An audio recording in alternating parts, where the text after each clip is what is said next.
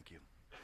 Well, my name is Ron Cool, and I am one of the pastors here as well, and I want to begin again just by wishing all of you dads a happy Father's Day. And we're thankful for you and for the way that God works through you, and we pray God's richest blessings on you.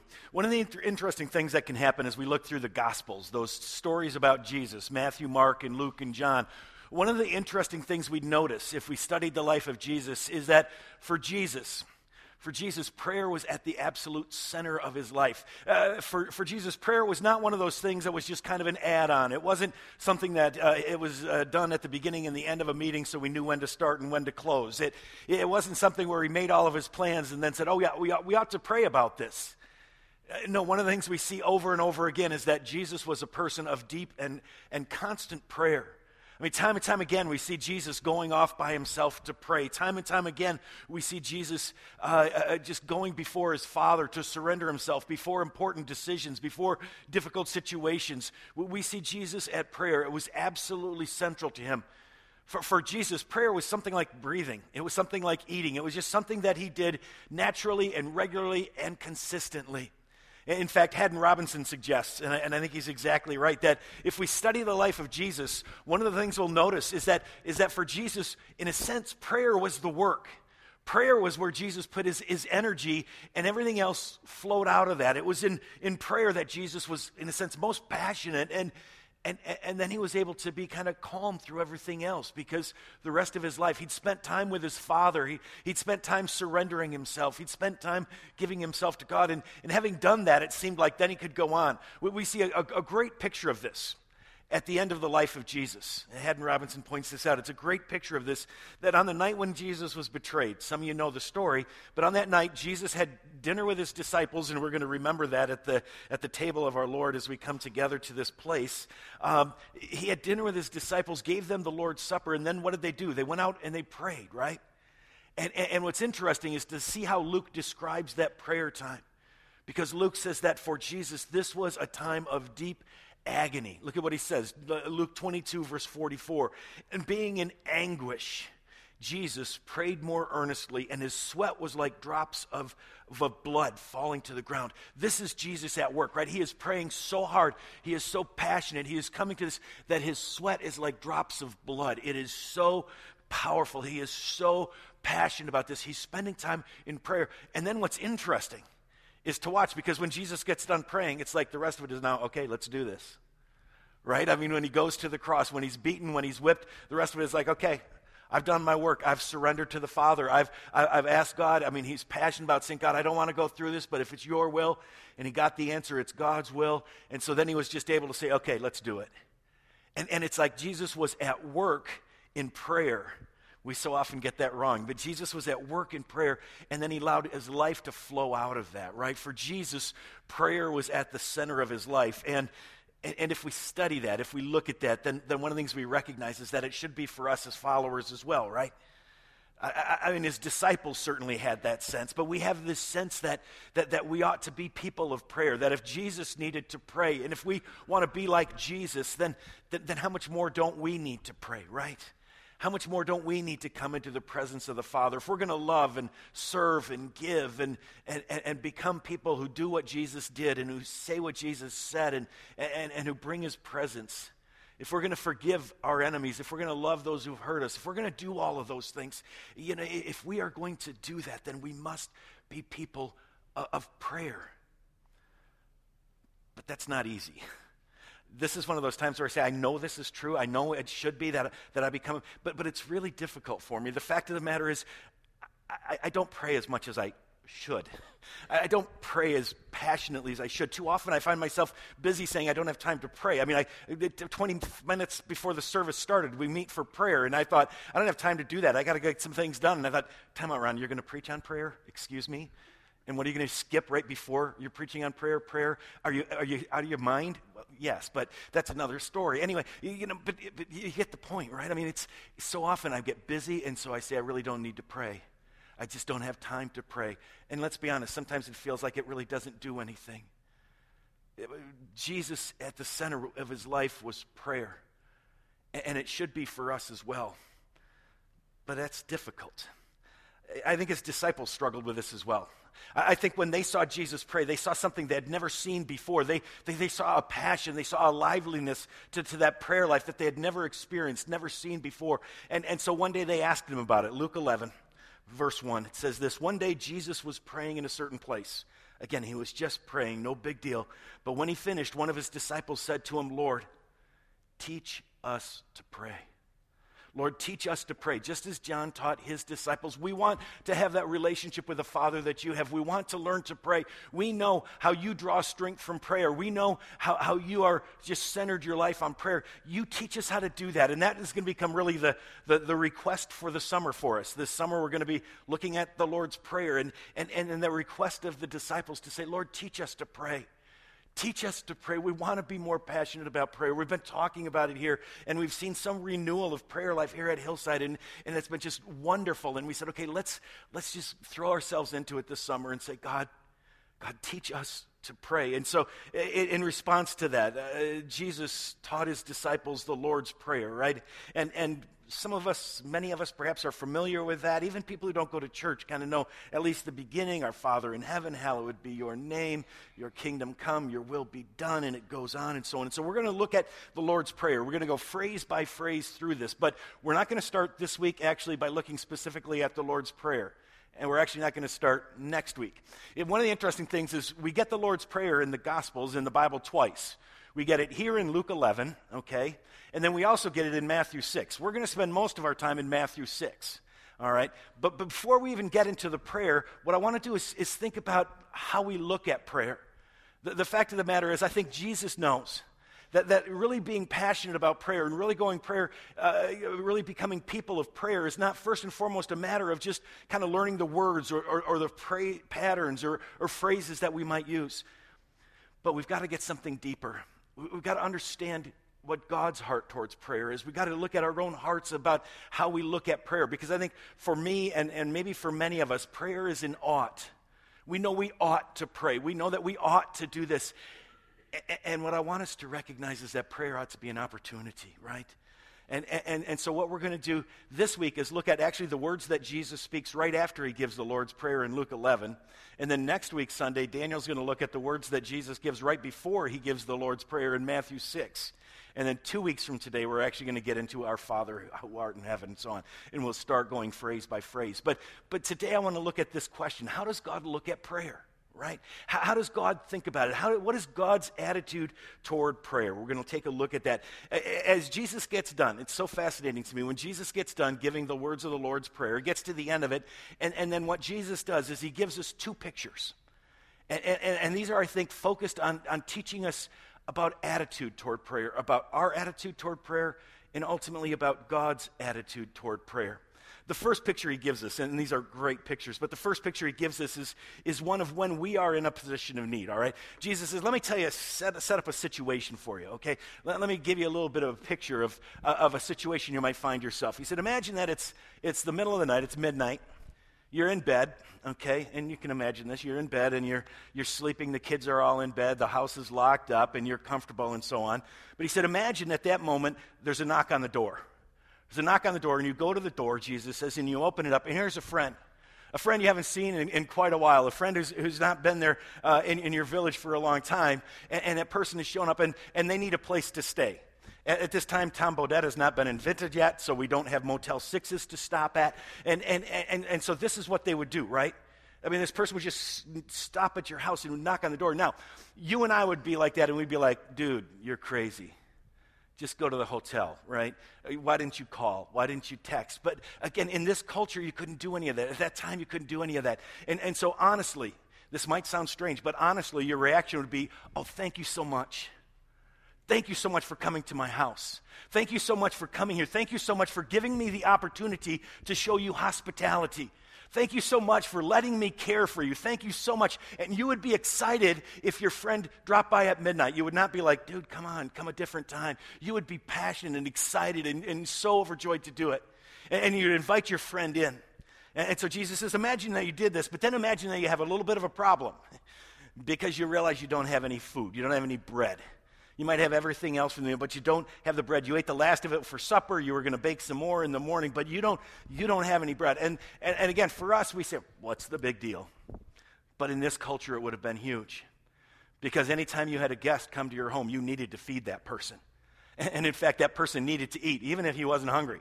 Even if he said, I just had a big meal, I don't care. You're in my house. You're my guest. And that's the way hospitality works. That's the way hospitality works in that world, in that time. I have to make you something, and you have to eat some of it.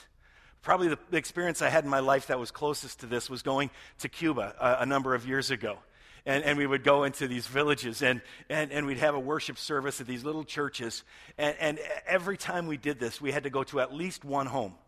Sometimes it was 2, sometimes it was 3, but we had to go to at least one home, and the people there would offer us something. Now, these are people who have basically nothing, okay? They have basically nothing, and it would feel, we'd feel terribly guilty about this.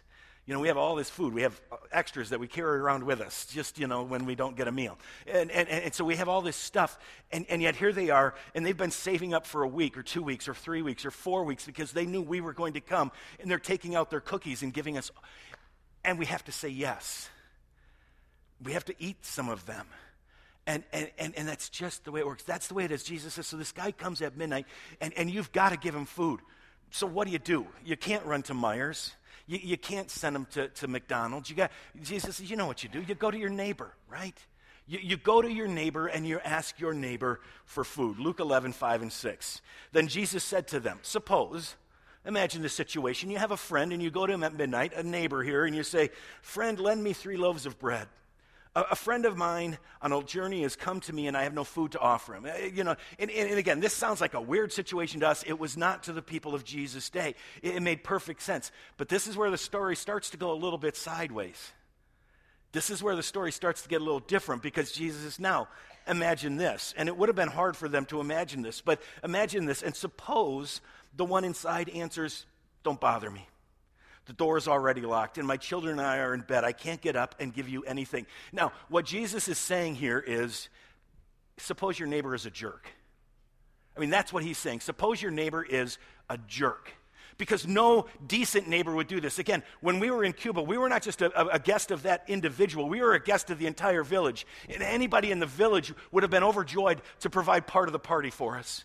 They would have been honored to be able to share some of their stuff with us. They would have loved it. And so the normal neighbor in this situation would say, oh, thank you so much for waking me up. Yes, let me give you bread, and let me give you lamb, and let me give you this, and wine, and whatever. Let me give you all of this stuff. That's what a normal neighbor would do. But Jesus says, you got a jerk for a neighbor, okay? Some of you are going, we do. Those who live next to me are probably saying that. But anyway, imagine you got a jerk for a neighbor, right? But Jesus says, even though you know he's a jerk, you're still going to go and ask. Even though you know that this person is a pain in the behind, you are still going to go ask because you know he's going to give you what you need. You have a need. You need to be able to do this, and you know that but even you're still going to go because you know whether to protect his own interest. Well, look at what Jesus says, 11 verse 8. Jesus says, I tell you, even though he will not get up and give you your bread because of friendship, not because he's a decent human being, yet because of your shameless audacity, and the Greek could be read one of 2 ways here, because you put him on the spot, because you woke him up, or to preserve his good name, neither of which are good reasons. This guy is not going to do this for a good reason, but you know he's going to get up and give you as much as you need. Okay, Jesus says that's the deal. When you are in need, your neighbor is just nasty, you still go to him because you know he's going to do it. He's going to do it, okay? Now, why does Jesus tell this story? What's the point? I mean, why would Jesus tell this? What Jesus wants us to put together here is to say, can you think about something with me a second? Can you think about something with me a second? You at midnight are willing to go knock on your neighbor who is a jerk's door. You're willing to go do that knowing he's going to treat you poorly because you know you need what he has. Excuse me, why are you slow to pray? Your Father in heaven is perfect. Your Father in heaven absolutely loves you. Your Father in heaven is not selfish. Your Father in heaven is not reluctant to give you gifts. Your Father in heaven is there, and yet you are slow to pray. Don't you understand that? Jesus is saying you ask favors from people who you know are going to give you a hard time. Why don't you go to the one who loves you more than anybody else? Why don't you go to the one who's perfect? Why don't you go to the one who is just desiring to just give you all that you need? Jesus says, don't you get God's heart? Don't you get God's heart? So I say to you, verses 9 and 10, ask. And the word that he uses there means keep on asking. Keep on asking God. Keep on coming into his presence. Ask and it will be given to you. Seek. Keep on seeking. Again, keep on praying. Keep on coming into God's presence and you will find. Knock. Keep on knocking and the door will be open to you. For everyone who asks receives. The one who seeks finds. And to the one who knocks, the door will be open. Again, your neighbor is going to do it. Even though they might do it for the wrong reasons. Your neighbor is that way and you ask him, why aren't you asking God? Why aren't you just on your knees constantly? Why don't you just come into the presence of your Father in heaven? When you're in a position of need, when we are in that position of weakness, Jesus says God's heart is one that is just wide open for us. And he's not saying don't ask your neighbor. I mean, it's not that kind of thing, but it's just saying, you're willing to do this with people who are tough to work with. What about the one who loves you most, all right? So that's when we're in a position of need. Jesus says, think about it from that angle. Try to understand your Father's heart. Try to understand the way your Father loves you in that, okay? So that's the first picture, that your neighbor is a jerk. I'm sorry, some of your parents probably don't teach your kids to say that, or teach your kids not to say that, but that's what the guy is. I mean, he's just a complete jerk, and yet you ask him, why aren't you asking God? Why aren't you just more free to go into God's presence? The second picture he wants to give us is when we are in a position of giving to others, okay? When we are in a position of giving to others. And so Jesus says, okay, let me give you another situation. Imagine you're a father. So, which of you, just a show of hands, which of you, if you are a father, and if your son asks for a fish, child is hungry, his son says, Daddy, can I have a fish? He says, which of you will give him a snake instead? Anybody? No. I mean, not right now. Don't dads here are going to give it. Daddy, can I have a fish? No. Yeah, honey, put your hands out. Okay. Put your hands, close your eyes. I'm going to give you a fish. He's throwing a snake and say, Master prankster, classic prank, got you that time, The kid's laying there dying from the snake bite, and you're like, yeah, but I got you. Nobody's going to do that. Right? Or if he asks for an egg, will you give him a scorpion? Are you serious, Jesus says? Are you serious? You guys aren't going to do that. And then he comes to the punchline again.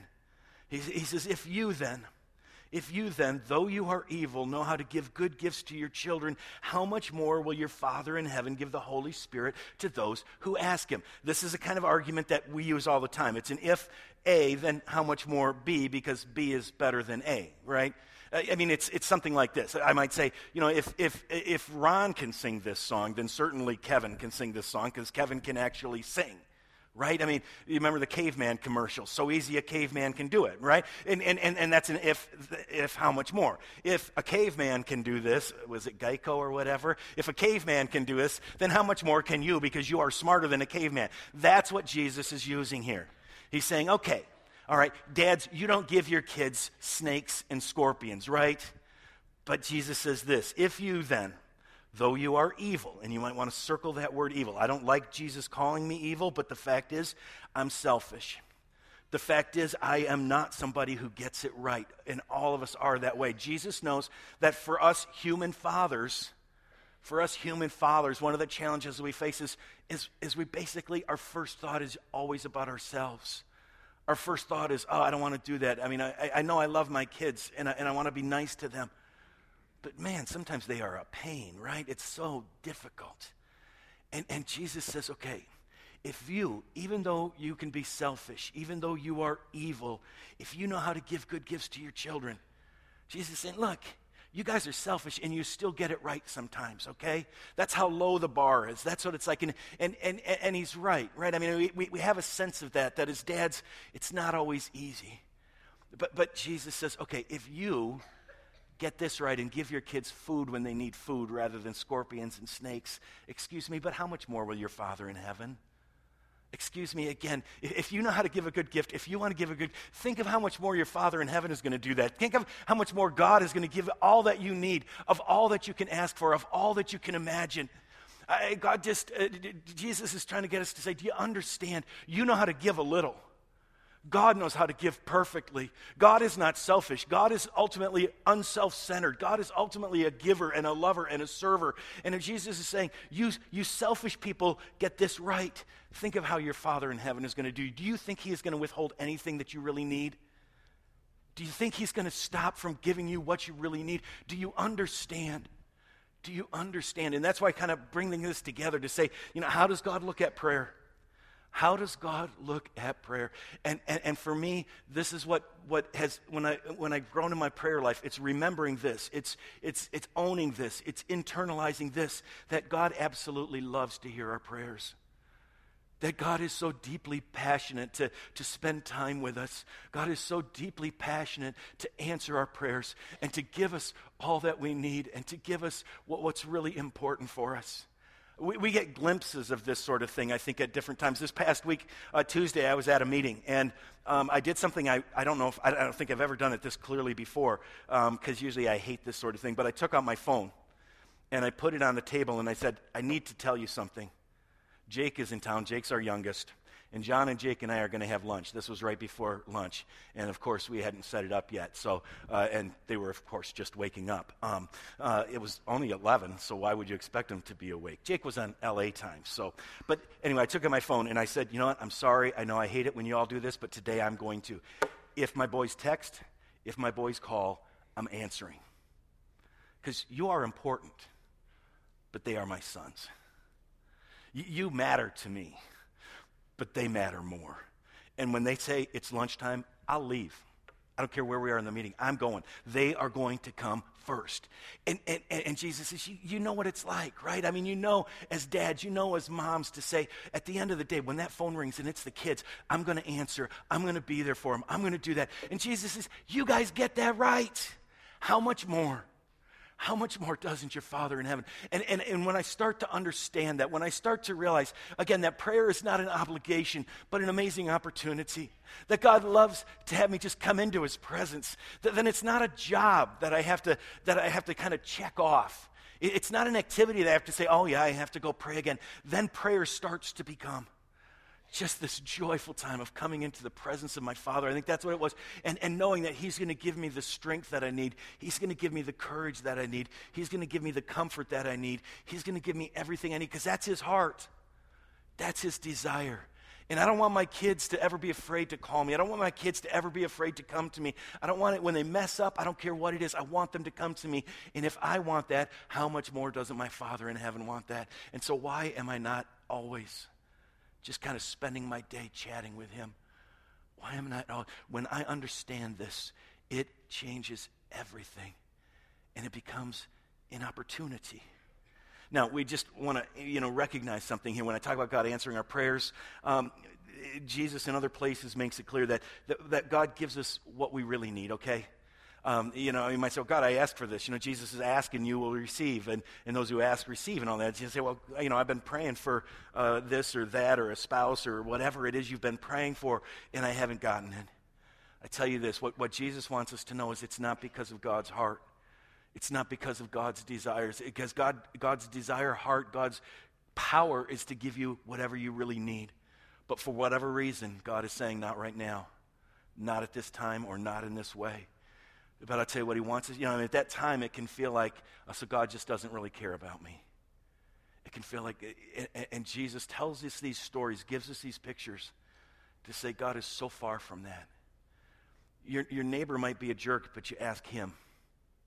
Your dad sometimes gets it wrong, but you ask him. God is so much bigger than that. God absolutely loves to hear our prayers. And I think it's so significant for us as we come to the table this morning, because I think as we come to this table, what we see is just how far God was willing to go for us, right? We see just what God was willing to do for us. What this table is all about is God saying, I will give my son. I will give my son so that you can be in my presence. I will give my son to wash away your sins so that you can come home to me. I will do whatever it takes to make a way. And if God has done that, if God has gone this far, if Jesus died on the cross, and if Jesus said, this is my body which is for you, this is my blood which is for you, if Jesus did that for us, then why aren't we just kind of constantly throughout our day saying, Father, this is going to be a tough conversation. I just want you here with me. Father, I'm not sure what to do with this. I just ask for your wisdom in this. Father, I want to honor you in this situation, so give me the courage to do the right thing. And I think if we start to understand this, if we start to understand God's heart towards us, it's so fascinating when I think about this, because as a pastor, you're always struggling with what do people need to hear. And I think that I know some pastors, and I have this temptation, and I don't think it's the right, but say, people need to hear is this is what you need to do. You need to hear that God is disappointed in you. I think we all know that. I think deep down we all know that. I think what you need to know is God loves you more than you've ever thought before. God loves you so much, and the only question is whether you'll open up your heart to receive it. And that's what this table is about, and that's what prayer is about. I mean, Jesus himself, he put it, or not Jesus himself, excuse me. Paul uses the same kind of argument. If A, then how much more B? In Romans 8, verse 32, he says, look at this. He who did not spare his own son, but gave him up for us all, how will he not also, along with him, graciously give us all things? If God loves us this much, why would you be afraid for asking him what you really need?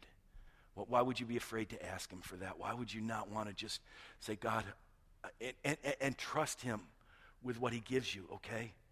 Trust him that he knows best and he wants what's best for you. And so we come to this table. And if you're visiting with us, let me just say that if you belong to Jesus Christ, if you know that you are a sinner and Jesus has died for you and you want to live for him, then please join us as we come to this table. You're part of the body of Christ. As we come to this table, we just have that sense. And I pray that you experience that closeness of God, of realizing how much God has given to be with us, and how that opens up the door to come to him in boldness. God so much wants to be with us. I'm going to close with one more story here from Haddon Robinson. There's a game he used to play. Some of you may have heard me share this before. A game he used to play with his kids when they were 3, 4 years old. And what he'd do is he'd take pennies and he'd put them in his hands. And he's an old guy now, so this was back when pennies actually were worth something. But he would take pennies and he'd put them in his hand. And the game was that the kids would climb on his lap and they would start to pry open his fingers. All right, they would just pull and they would pull. Daddy, we're gonna. And the rule was once a finger was open, then it had to stay open. And they go ahead to the next one and they do that. And then they get the next one, and then they grab the pennies, and off they'd run. And he said, the kids never really understood the point. He said they thought the point was to get the pennies. And the point was for them just to spend time with me, for them to realize that they're loved, for them to understand who their Father is, and to let me hold them, and to let them be close to me. So too with prayer. The main part is not about what we get out of it. It's about spending time with our Father. It's about being in his presence. It's not the pennies, but it's the Father who matters most. God loves to just be with us. Lord, teach us to be with you. Teach us to pray. Let's pray together. Father, this